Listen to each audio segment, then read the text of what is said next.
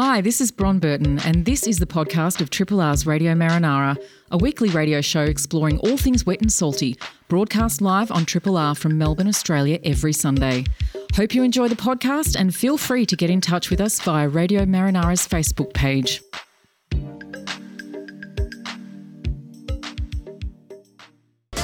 It's coming up to 9:01. You're on Triple R, the show is Radio Marinara. My name is Dr. Beach. Good morning to you all, and good morning to my co-presenters. Good morning, Dr. Beach. How are we today? I'm very well, Kate. How are you? And good morning. Awesome. The cabin boy is in. Oh, he is in. Mm-hmm. Let him. Jeez, he's been active.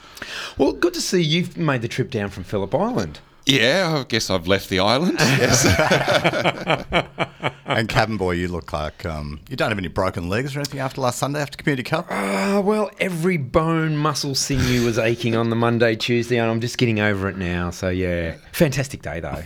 Fantastic day. And the Megahertz won, of course, by 2 points. They did, but before we go any further, of course, we have to thank the beautiful Tim Thorpe for another wonderful Vital Bits. And, I apologise for barging in on the studio a little bit. We got a fun packed show coming up today on Radio Marinara. We're going to be joined in the studio pretty soon by Jim Walsh. Jim Walsh is somebody who you may remember was on the show. I was lucky enough to go out on a tugboat with Jim a few years ago and record a little a piece there as he was bumping in and bumping out a few ships. And then Jim came into the studio a couple of years ago, I think, and talked about the plight of seafarers. And we're going to have Jim back in this morning to continue the discussion about seafarers. In fact, it's a bit of a seafarers theme today. We've got the Mission to Seafarers coming in after that. But Jim and I are going to talk about, all of us with Jim, about an abandoned oil rig off the north, which is called the Northern Endeavour. And then, Brett, after that, we've got the Mission to Seafarers coming in. Yeah, I caught up with a couple of mates down South Bank. Noisy bars, they drove us nuts. We couldn't kind of catch up. And we ended up at the Mission to Seafarers. They've got a little bar there that's open to the public that people should know about. No one really knows about it. It is a magnificent building. And it was a quiet little drink there that we caught up with everyone. Yeah. So top of Flinders Street, isn't it? Yeah, right down towards the Docklands. So at the end of Flinders Street there. So and as Nerida mimed, it does have that domed ceiling. It does. And unfortunately, someone stole the weather vane off it. So there's a big reward to find that out. So we're going to have a chat to the CEO, Philip Cornish, all about things to do with the Mission to Seafarers. And then to wrap up the show, we've got Jess Fairfax coming in from the Werribee River Association. Jess is going to be joined by John Forrester, who's the Werribee River Keeper, and they're going to talk about what's happening down the Werribee River, and also they've got a potluck coming up. Potluck. Potluck, I said then, with an L.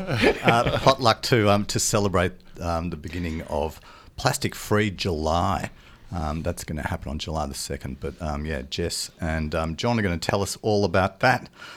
So it's, lots happening on the show today. And let's have a little... Cade, have you got what's happening with the weather?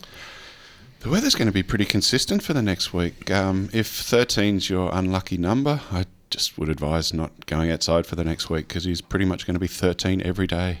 It's going to vary between a little bit of sun, a little bit of rain, but otherwise, cold mornings, 13 during the day, you know what you're in for. It's consistent at least. That's how every weather forecast should be. Yeah. just short, sharp and succinct. Yeah. Well, the way they used to do the weather forecast was like what it is today is what it's going to be tomorrow. So that theory is working well here. For those out on the water, for the tides, when the show finishes around 10 o'clock, it's going to be high tides at Port Phillip Heads, and the low tide's going to be at around 2:56 this afternoon. If you're looking for a wave, there's a bit of swell around. It's about 3 or 4 foot, so you should be able to find a spot to go. And if you're a Melbourne supporter, there's about 10 to 30 inches of snow at the moment, varying from wet to powder. Is that directed at me? Look, I'm having a bit of fun in the studio. Yeah. So if you're a Collingwood supporter, where should you go? The skate bowl. The skate bowl, yeah. And there's no rain today, so perfect conditions at the skate bowl. Yeah. Sorry, I'm a Richmond supporter, and I went to the footy last night. So that was still a bit ginger. It was a fantastic. It was really good. They came back, but we don't talk about footy. We don't talk about footy. Only if it's Community Cup. So only if it's Community Cup. That's right. Yeah, and I am pleased that Melbourne won a game. News. You've got a bit of news, Kay, but before we get to that, I'd I don't know, shout out to Cherie Maris and the rest of the people that have been doing Southern Ocean Live on the ABC. I watched that the other night. It was amazing. People who are listening, regular listeners to this show, will be aware of the spider crab migration. And one of the wonderful things that was portrayed on that show the other night, I mean, they've got divers down under the water, Cherie Maris and other people talking to the audience live. Many people will have watched it, I'm sure. But I was just blown away by that scene with Cherie under Blackberry Pier, I guess it was, with the spider crabs. And there she was with the camera on her, and then all of a sudden this beautiful smooth ray came in, almost on cue, and settled down onto the sand right in front of the camera and with her. It was just amazing television, I thought, and really wonderful to see that kind of stuff getting out to a really, really broad audience. Yeah, and it was. I had family ring me up and say, "Oh, you have to watch that. That was amazing." And so it is reaching a target audience, because my family don't care a thing about what I do when I talk to them. So it's really nice that it gets them cut through somewhere else. Yeah, my family's still up to like 13 or 14. You're still doing that radio show? When do you think? I should listen to that sometime. Saying that, I just text my mum to say, listen in for... We still need the approval of that family, don't we? Always. Cade, news from your end? I do have some news. So I guess I've got two scales of news. So we're going to get Dave Donnelly on later just for a quick talk about Wales and the Phillip Island Whale Festival. So that's kicking off next weekend on the 1st. So if you want to see big stuff, that's going on. But if you want to see some big stuff, that's a nice technical term. It is, yeah. I'm a scientist here. Yeah. If you want to see small stuff, the sea slug census kicks off next weekend as well, and that runs through from the 1st to the 10th of July. So that's 10 days of people basically, self-led going out and taking photos of sea slugs here, there and everywhere. And you don't need to be a diver to get involved, just do a bit of rock pool rambling to get on board. And I guess in other news, the crabs are thinning out, which is not a personal statement. It's about the ones in the bay. Mm-hmm. And they've sort of done most of their molting and are starting to... basically make their way out of the bay successfully. So I think there's still some around at the moment, so if divers get an opportunity, find out where they are and get on board. Okay, we're not getting Elodie on the show today, but maybe next week we can get a bit of a wrap up from Elodie when she's on. Cabin Boy, any news from your quarters of the world except for recovering from COVID? Well, good news. The Australian Wooden Boat Festival is happening down in Hobart next year. So they've put out an expression of interest. So that's all back on together. Nothing much else. Sad to see the Steve Irwins left for Newcastle too. They used to be docked down at Seaworks down in Williamstown, and I think I'm not quite sure, there was a bit of political backing and forthing and that, so they've cast off and headed up to Newcastle for a new home port, which is a sad loss for our kind of maritime kind of precinct down in Williamstown. Okay. Yeah, it is a sad loss. Estamos escuchando Radio Marinara en 3RRR. Indeed, it's 3RRR, the show is Radio Marinara. Cabin Boy, we just had a span a bit of vinyl then. Spun a bit of vinyl? Yeah, that was White Cross there. Deep is the ocean. Very deep though, isn't it, huh? It is. Oh, yeah. Nice connection. We are the show about all things wet and salty here on Radio Marinara. And speaking of wet and salty, we have a salty sea dog with us this morning. We have Jim Walsh joining us in the studio. Jim, how are you? Good, thanks, Dr. Beach. That's very good Cabin to hear. Boy, good morning. And Kate. Hi, Kate. And we've got a full studio. We've got narrative paneling. It's a party in here. Listeners may remember Jim. Jim kindly invited me out on a tugboat that he works on in our docklands. That was about a few years ago, wasn't it, Jim? It could have been 3 years ago, pre-COVID. It was pre-COVID, yeah. That was a really fun afternoon, bumping in a couple of ships, bumping out a couple. In fact, I think we only did 2 in one day. For me, it was a real insight into the complexities of moving these huge vessels around and what you have to do. Is that the correct term, bumping in and bumping out? I think it was. Or is that just... Hoppo, bumpo can be one of the terms that's used sometimes when we're training people. Shipping's just getting bigger and ships are just getting huge these days, just fitting into the Port of Melbourne. They struggle sometimes. What have you done this weekend, work-wise? Work, I've just finished. I'm off on a bit of leave this next couple of weeks, Dr. Beach. Just the usual. Sometimes it's been a bit quieter for shipping recently. It comes and goes with the time of the year, relevant to different things, I suppose. The Port of Melbourne, I think, has seen probably an increase in shipping. I just see recently that there's a shortage of containers worldwide, or not so much a shortage, but empty containers are in the wrong places in the world. Oh yeah, the supply chain issue is something that we're all aware of. I mean, even trying to order. Well, I see they're loading cotton as break bulk, which is not containerised but put into the hatches of ships. First time in quite a period of time. Not too sure, maybe over 50 years since they've done that. So what does that actually mean? Sorry. Yeah, cotton used to be in containers and now it's not, just in a bulk loader or something? No, once upon a time most things were loaded into ships, bits and pieces, break bulk. What's break bulk? Break bulk's when you've got a ship with a big hatch that may be filled with grain or ore, or most ships are designed to take this or that, but break bulk's when they put bits and pieces, maybe timber and boxes. And think of a traditional period where they used to load stuff in a net, then stack things in a hatch, as opposed to a containerisation. And Cabin Boy, just a couple of weeks ago, you were sort of talking about containers, shipping containers, and how it's come out in the 50s. So it's coming around again. No, we did talk about the how containers and what's it called? It's called intermodal freight transport kind of changed the world because of that. So, so it's interesting that we're still having trouble with the container ships around the world. Well, that's right. Container ships, they just got larger and larger, and a lot of ports in the world have been forced to modify to cope with these large ships. We see, the ever aground ships in the Suez Canal and Mississippi aground, and these container ships carrying 15,000 odd containers are just massive. They're 400 metres long. They can't fit into Melbourne for multiple reasons.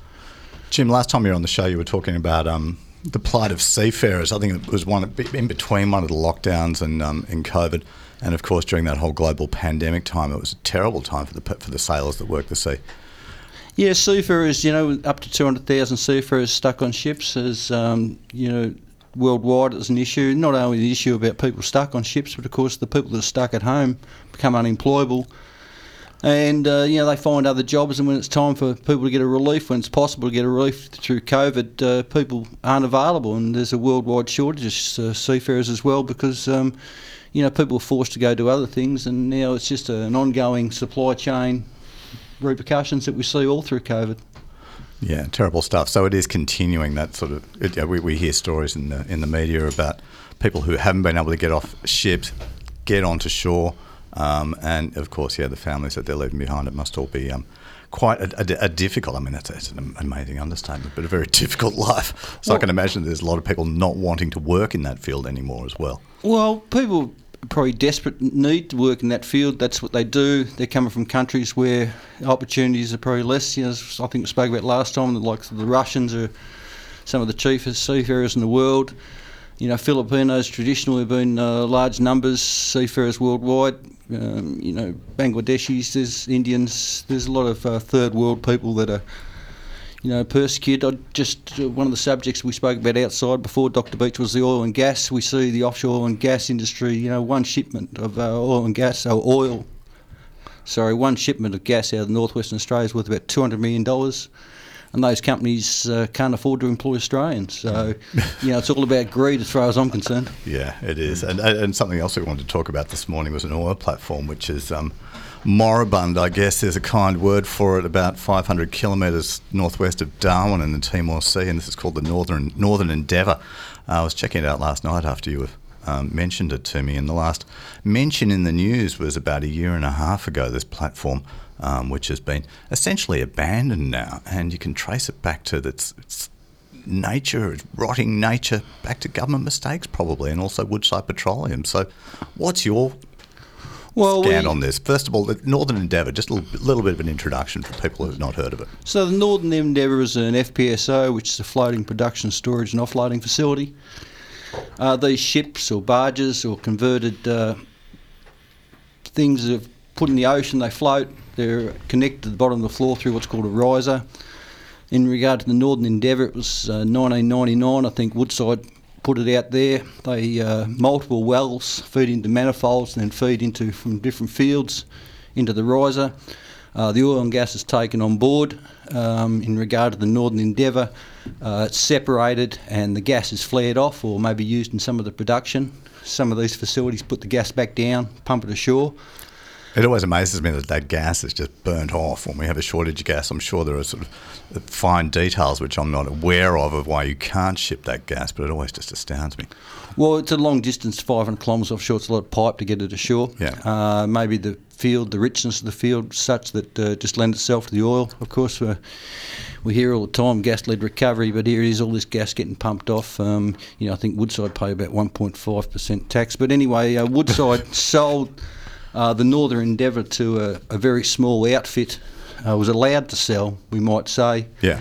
In 2015, I believe it was, and Northern Oil and Gas Australia was the organisation. They had no offshore facilities in their history. They had very small backings, well, hundreds of millions of dollars in the bigger picture, but regarding the whole industry, it's pretty small fish. They try to operate the field. These ships, as I said, sit there, take the oil on board, shuttle tankers come and offload it and take it for processing, mainly overseas. We don't really process oil in Australia anymore. The NOPSEMA, which is the governing body to overlook these things, determined that they weren't operating in a safe manner and basically shut the field down in 2019. There were creditors involved. Unfortunately, the company liquidated, folded, with a whole lot of liabilities. And this is one of the problems that Woodside were allowed to sell up and remove all their financial liabilities in regard to their obligations to cleaning up the sea floor and so forth. And so the nub of the matter is that Woodside sort of got out of this. They were prepared to clean it up, I gather, but then they had this cheap offer to, sell it to these people who were inexperienced, and then they were incapable of doing the cleanup. And so the government then took it upon themselves to do this, whereas I think it was one of the senators, what's his name? Rex Patrick, who did not get re-elected, but Rex Patrick, who was still there till the end of June, he's a senator from South Australia, as he said, they could have just $50 million only they were going to, they could have sold it to, the government could have paid $50 million to that second company to clean it up, but didn't happen. And now they're left with a bill, which is going to be like $1 billion. Well, I think the bill's going to be yours and mine, Dr. Beach. Yeah. It's the reality at the moment. They're claiming there's a tax, 48 cents per barrel that's been put on the oil industry to help subsidise this sort of thing. Obviously, you take a ship away, it looks like it's cleaned up, but the obligation to clean up the ocean floor and all the pipe work, there's 500 kilometres of pipe work or something running between two wells. I might be wrong about that, a bit less. These things need to be cleaned up properly. They can't just put a lid off your drink bottle on top of these wells to seal them. They've got to be sealed in time, perpetuity. And the obligation, the fact that the government allowed it to be sold as such, NOPSEMA, supposed to be a governing body controlling and ensuring the safety of all this stuff allowed to be sold. And, of course, Woodside, who seem to be a pretty powerful organisation, we see some recent stuff in the news, were happy to sell it and reduce their liability. And then there's all that infrastructure which is still left there, things which might be seeping out and, who knows what. Well, that's right. You wouldn't know. It's 380 metres deep in the water there. I don't know if it's seeping out, but long term you wouldn't know what can occur, and that's why the importance of cleaning these things up properly is, and that's why it's $1 billion plus. Yeah, terrible situation. Jim, anything else that you want to talk about on the waters before we? No, I'm looking forward to your next guest. Obviously, Misson Seaman guest there is the CEO. Is such an important organisation. Cade spoke about having a beer, or Cabin Boy spoke about having a beer down at Misson Seaman. There's a lot of seafarers that go down there for a relief, and I look forward to hearing what he's got to say. Indeed, we've got Philip Cornish coming on after this. So, Jim Walsh, thank you very much for enjoying. Cabin Boy, did you have a question? I was just going to say, taking it back to your tug thing, what's your area of responsibility? Do you leave the Yarra River, or? Yeah, so the tugs, they're a harbour towage organisation. We're not really ocean towage. They used to be involved with the salvage contract available for the south coast of Australia. Any requirement salvage, the tugs would be utilised. These days, it's just all harbour towage.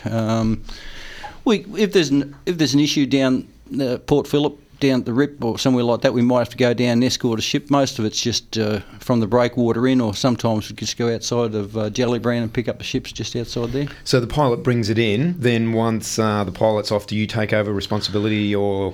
No. So the pilot will join the vessel at the pilot boarding ground, which is outside the Rip, Queenscliff there.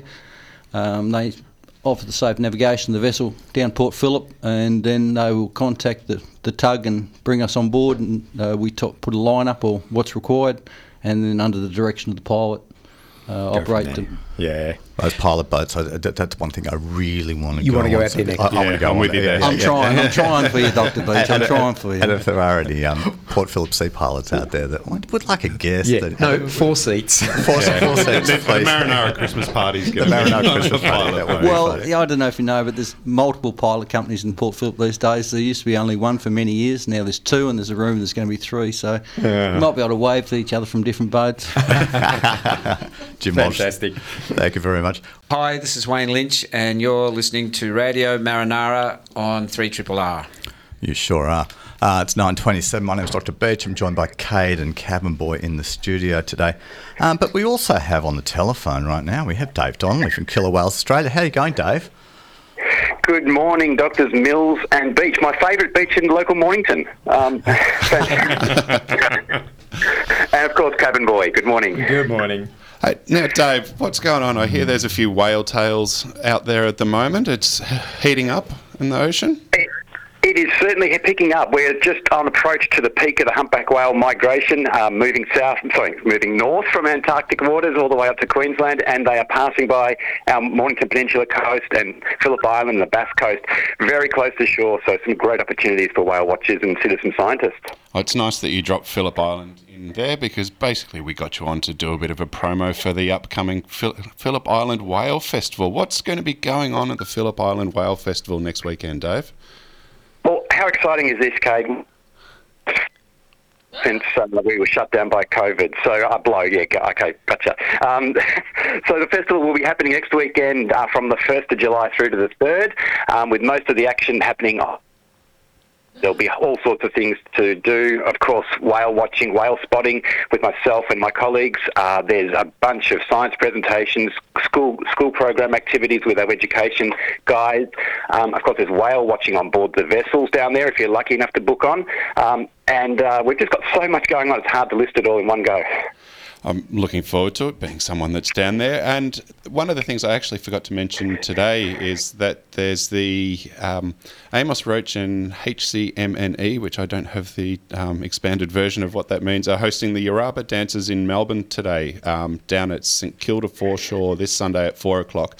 But they're also going to be at Phillip Island for the Whale Festival too, aren't they, Dave? Absolutely. We have a fantastic connection with the traditional owners of the region, being the Boonwurrung, and we're so happy to have not only that, but also the opening of the festival as a smoking ceremony, as it always is. So it's a great connection.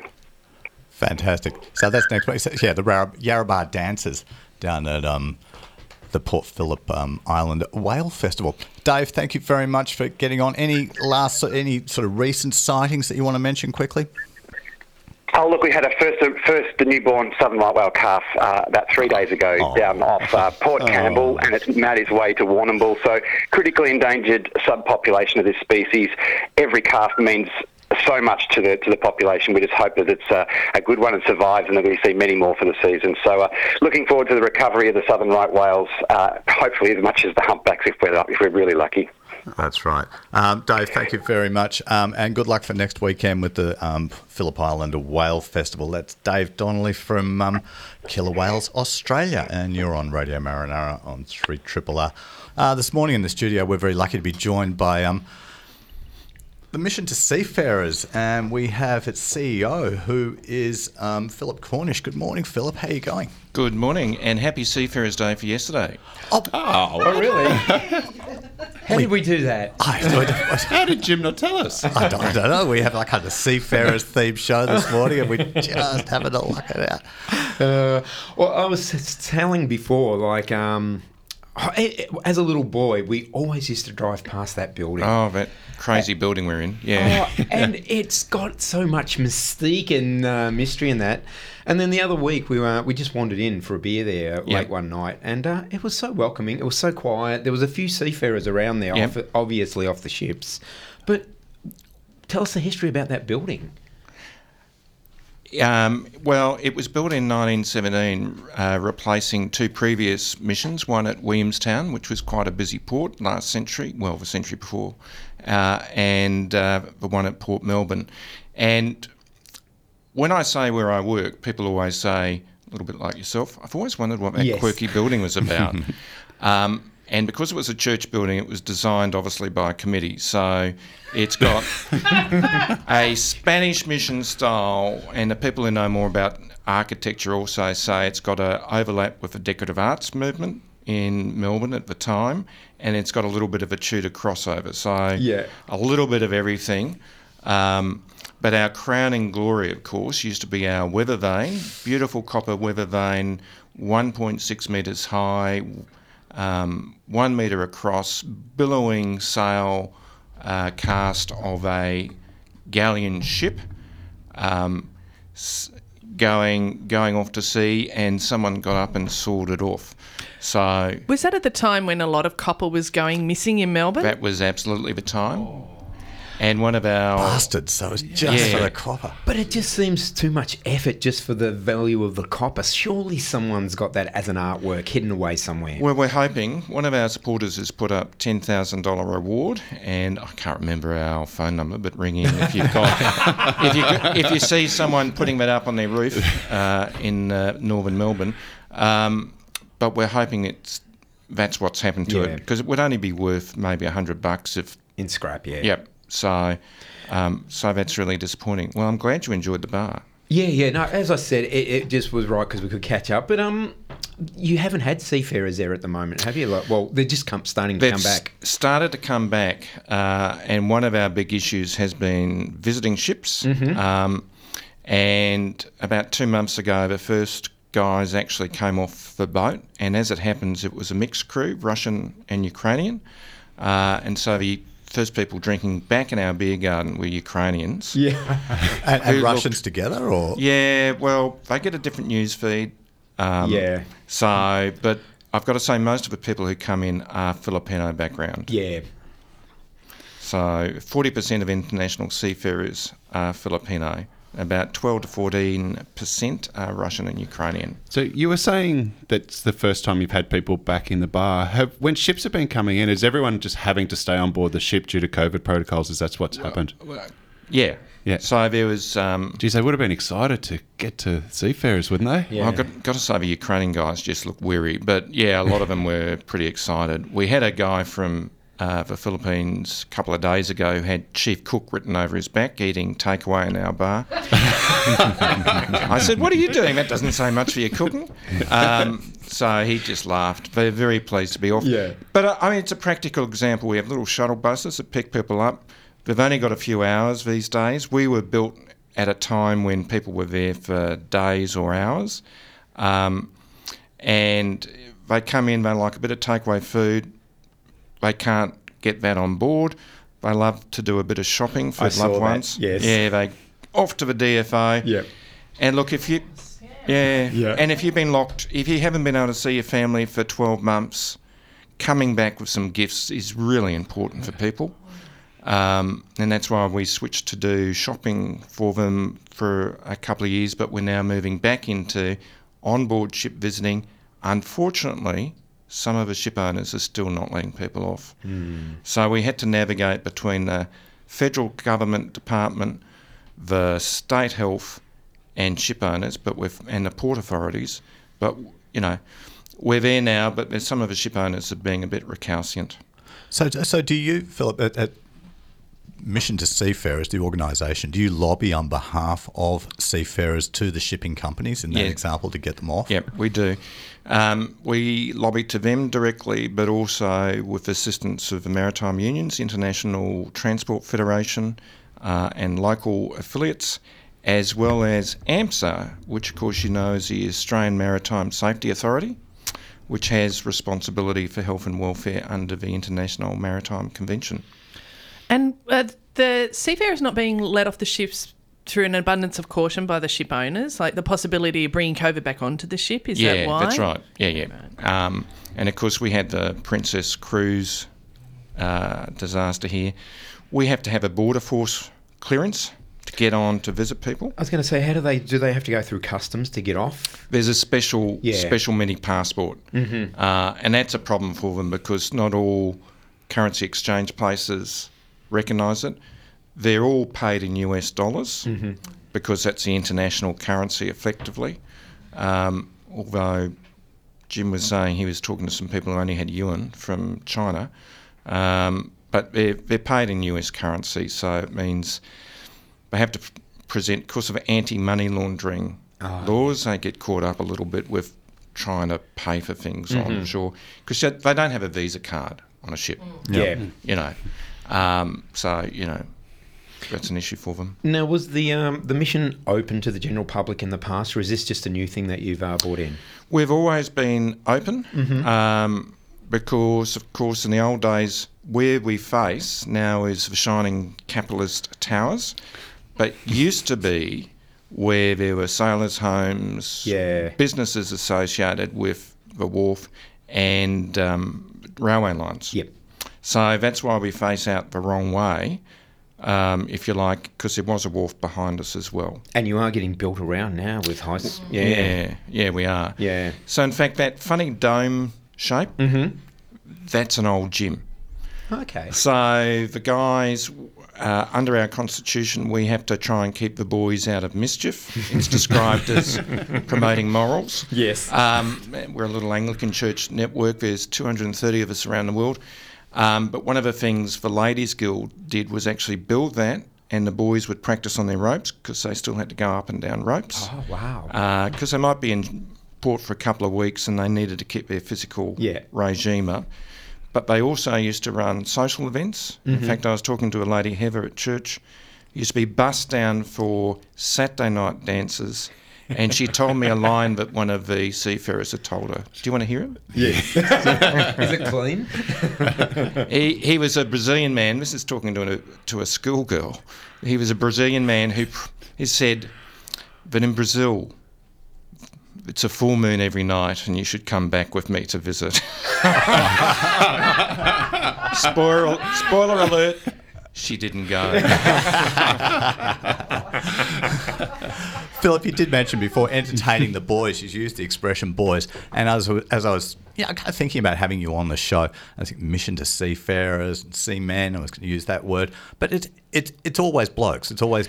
There are 2% of seafarers now are women. Yeah. It's a rapidly growing proportion, but it's difficult for some people in places like the Philippines and Ukraine to actually combine that with traditional roles. So they tend not to be, but I have seen them as pilot boat crew down in Hobart recently. And listening to Jim, I've actually been invited out to a pilot boat, which I haven't responded to yet. Oh, okay. I'll go on your behalf. Yeah. So maybe one of you guys could go. Yeah. So they are moving in, but it's only still 2%. So we did change our name to reflect that change, and we are promoting that. And one of our two chaplains, who's got a Burmese background, she's obviously a woman, and the other chap is Filipino background, so he can speak the languages of most of the sailors who come. Mm-hmm. Philip, I've got one last question before, and unfortunately we're running out of time soon, but I was in Gladstone recently, big shipping port up there. Yeah. Melbourne's a big port as well, and I know that there is a group up at Mission to Seafarers, have a node, I guess you might call it, or a whole group up there.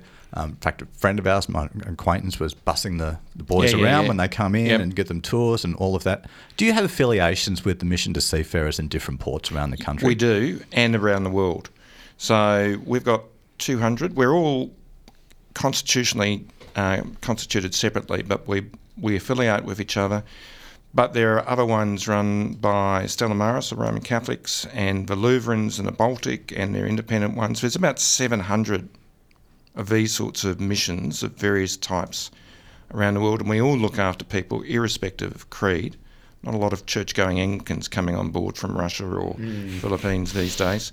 And it's a very, even though we talk about the chaplain, it's very targeted at their needs to really deal with them at the time. So, yeah. And are you funded? It makes me ask myself, where do you get your funding from? Well, help us with the bar proceeds would be good. There you go. All right, get down there. We do get little bits of sponsorship. We've got our big fundraiser coming up, an art show, but they're not voters, frankly. So we don't attract a lot of support. But under the International Maritime Convention, we are obliged to look after the sailors when they come in, and we get a little bit of funding. We could do with a lot more. We scrape and save. And the building, albeit we love it, does have substantial overhead, so it's a complex arrangement between us and the state government because we're on Crown land. Yeah. And it would be a heritage building, I imagine. It's a heritage building, so it makes it very complex, and disability access isn't good. Yeah. We do have our gun safe, of course. Gun safe. A gun safe. Yeah. Well, of course, in the old days, the captains would check their guns when they came on shore. We all think that pirates are about, strong rum punch and going and but in fact, they're still a problem. And of course, in those days, 1917, it was World War One. They needed guns. Yeah. So you encourage, the local to come down and have a drink? The local should come down. We are available for hire. Mm-hmm. Anyone who wants to get married, come down. Don't care if you've already been married or still married. But we've actually got a burlesque pirate show running at the moment who hire us out. I use parliamentary language and don't take the kiddies, but it is a bit of fun as well. So. There is also sea shanties down there on a Thursday night. There are sea shanties. Yeah, so get on down for that. Yeah, collective karaoke singing to shanties. Yeah. So, no, they have a lot of fun. Yeah. We're going to have to get them on the show one week, so yeah. We sure will. And Philip, I want you to use Radio Marinara as much as you can to raise funds for the mission to Seafarers. It's a wonderful thing. So if people do want to donate, if they've got a bit of spare cash around, they're thinking this is a good cause, I want to give some money to Philip, how do they do that? Well, giving to the mission's probably better than me. So on the website we do have some information there about making donations. So that is missiontoseafarers.org? Oh, God. Well, Mission to Seafarers in your favourite search engine will bring it up. It brings it up pretty straight. And we're technically the Mission to Seafarers Victoria. Cool. Top of Flinders Street there. Go and have a drink. Rent it out for your next wedding. All those sorts of things. Philip Cornish from Mission to Seafarers, thank you very much for joining us today on Radio Marinara. It's been a complete pleasure having you here. All right. Thanks, guys. Thank you. G'day, John Clark here. When I want to learn about all things wet and salty, which is a pretty much constant desire on my part, I tune into Radio Marinara Sunday mornings at 9 a.m. on 102.7 3RRR. Yes, you are on Radio Marinara, and that was my God, very much miss John Clark narrator. That almost brings a tear to my eye. God bless John Clark. God bless the Werribee River Association. We are joined this morning in the studio by Jess Fairfax and by John Forrester, who is the Werribee River Keeper, to tell us about what's happening down the Werribee River and to spruik pot Plastic Free July, which is coming up. Welcome, Jess. Welcome, John. Thank you very much for having us. Werribee River doing a wonderful job. The Werribee River Association, I think of Werribee River as being something which has got a large catchment. There's a lot of new development happening in that part of Melbourne at the moment. There's got to be at least a lot of stormwater. There's lots of other junk which is going down into the Werribee River. How's it going down there? Well, we've been working since 1981 on the Werribee River, and about since the late 1990s we've been working on things like litter and rubbish and all those topics you've mentioned, things like gross pollutant traps, trying to get those working well, and then cleaning up the mess of the bits that do come through despite the good old gross pollutant traps, etc. And the whole range of stuff that comes out in the river is just, not fantastic, but immense. Astounding. The range is immense, astounding, yeah. Yeah. And many of our listeners will be involved with the association or going on the many days where you have clean-up events. I've seen on your website, and we've heard about it on this station as well, the clean-up events that you have. Jess, how's all that going? Good, yeah. So we've got 4 litter groups that work monthly. So we have one pretty much every weekend in Hoppers Crossing, in Werribee, Wyndham Vale Manor Lakes, Werribee South, down at the beach there, the beach patrol. So if people are looking to get involved and you're down in the west, please jump on our website because there's pretty much something happening every weekend. And then we've also got our land care programs, which also happen weekly in different areas. So that's about revegetating. So trying to get the rubbish out the river, trying to plant some stuff to stop rubbish going in and create habitat. So lots going on. And Jess, we also have a whole lot of individual champions, not just members of some of those groups who work 7 days a week. Retired people and so on, to get out there and have a go themselves and report back to Lisa, who's our business and community manager, and or Jess or I, and that adds to our data and our stats. I just wanted to ask, if someone does join you for some of these activities, what's involved? What are they going to be doing? How much fun are they going to be having? Oh, it's so much fun. You don't even need to ask that. No, it's a really incredible community, really passionate volunteers that, get out pretty much every week. And, picking up rubbish is much more fun in a group of people. And there's kids, there's, seniors, there's everything in between, there's dogs. So, we're doing something good. We're out by the river, which is absolutely stunning. And, one of my favourite reasons for living out in Werribee is the incredible river. So being out there, every week and trying to do a bit of good as well, but with an awesome community, it's pretty special. I'll mention also down at Wyndham Cove, a harbour bit east of that, K or so. We were at Crawford Road last weekend, pouring with rain, heavy drizzle, wet, cold, but it was just great fun, just doing the work, picking all the stuff up.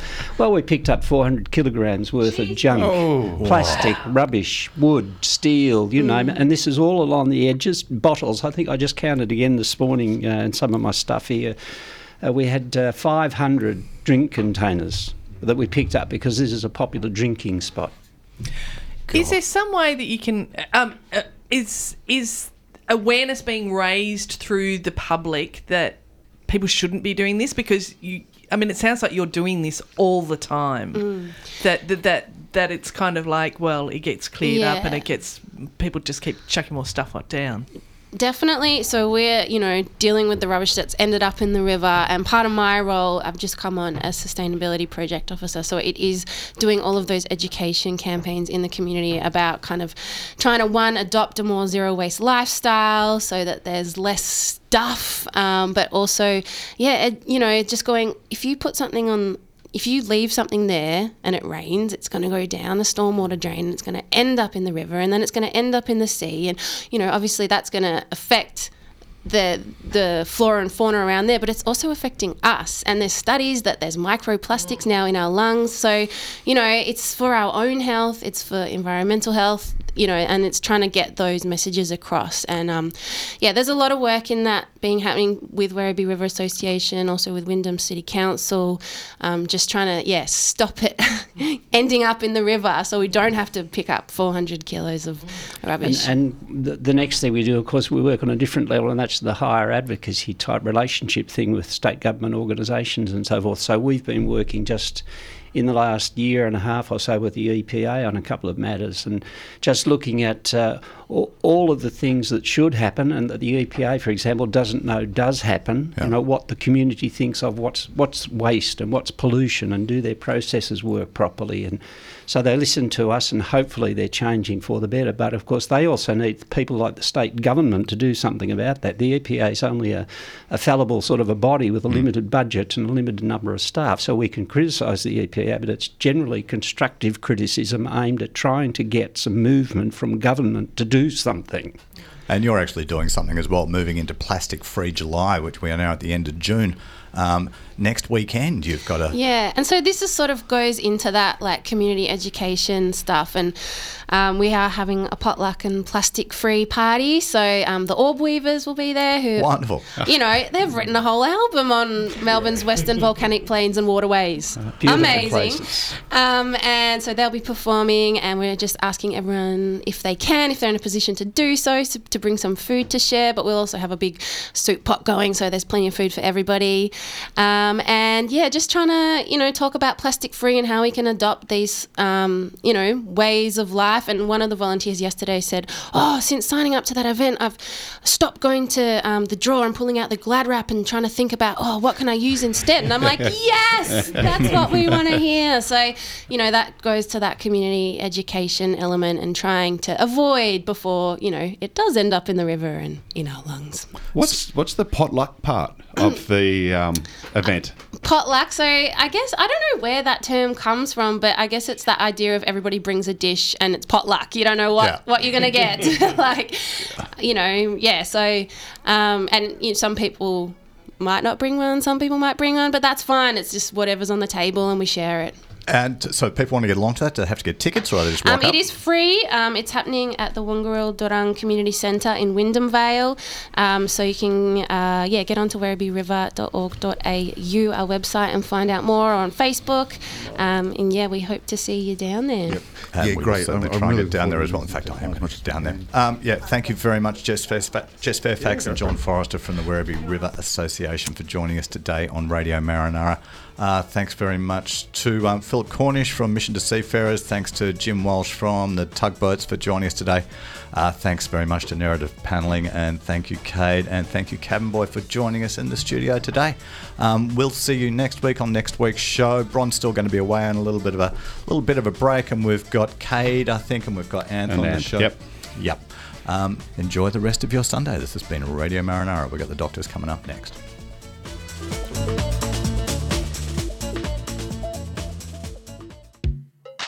Hi, this is Bron Burton. Thanks for listening to the podcast of Triple R's Radio Marinara, a weekly radio show exploring all things wet and salty, broadcast live on Triple R from Melbourne, Australia every Sunday.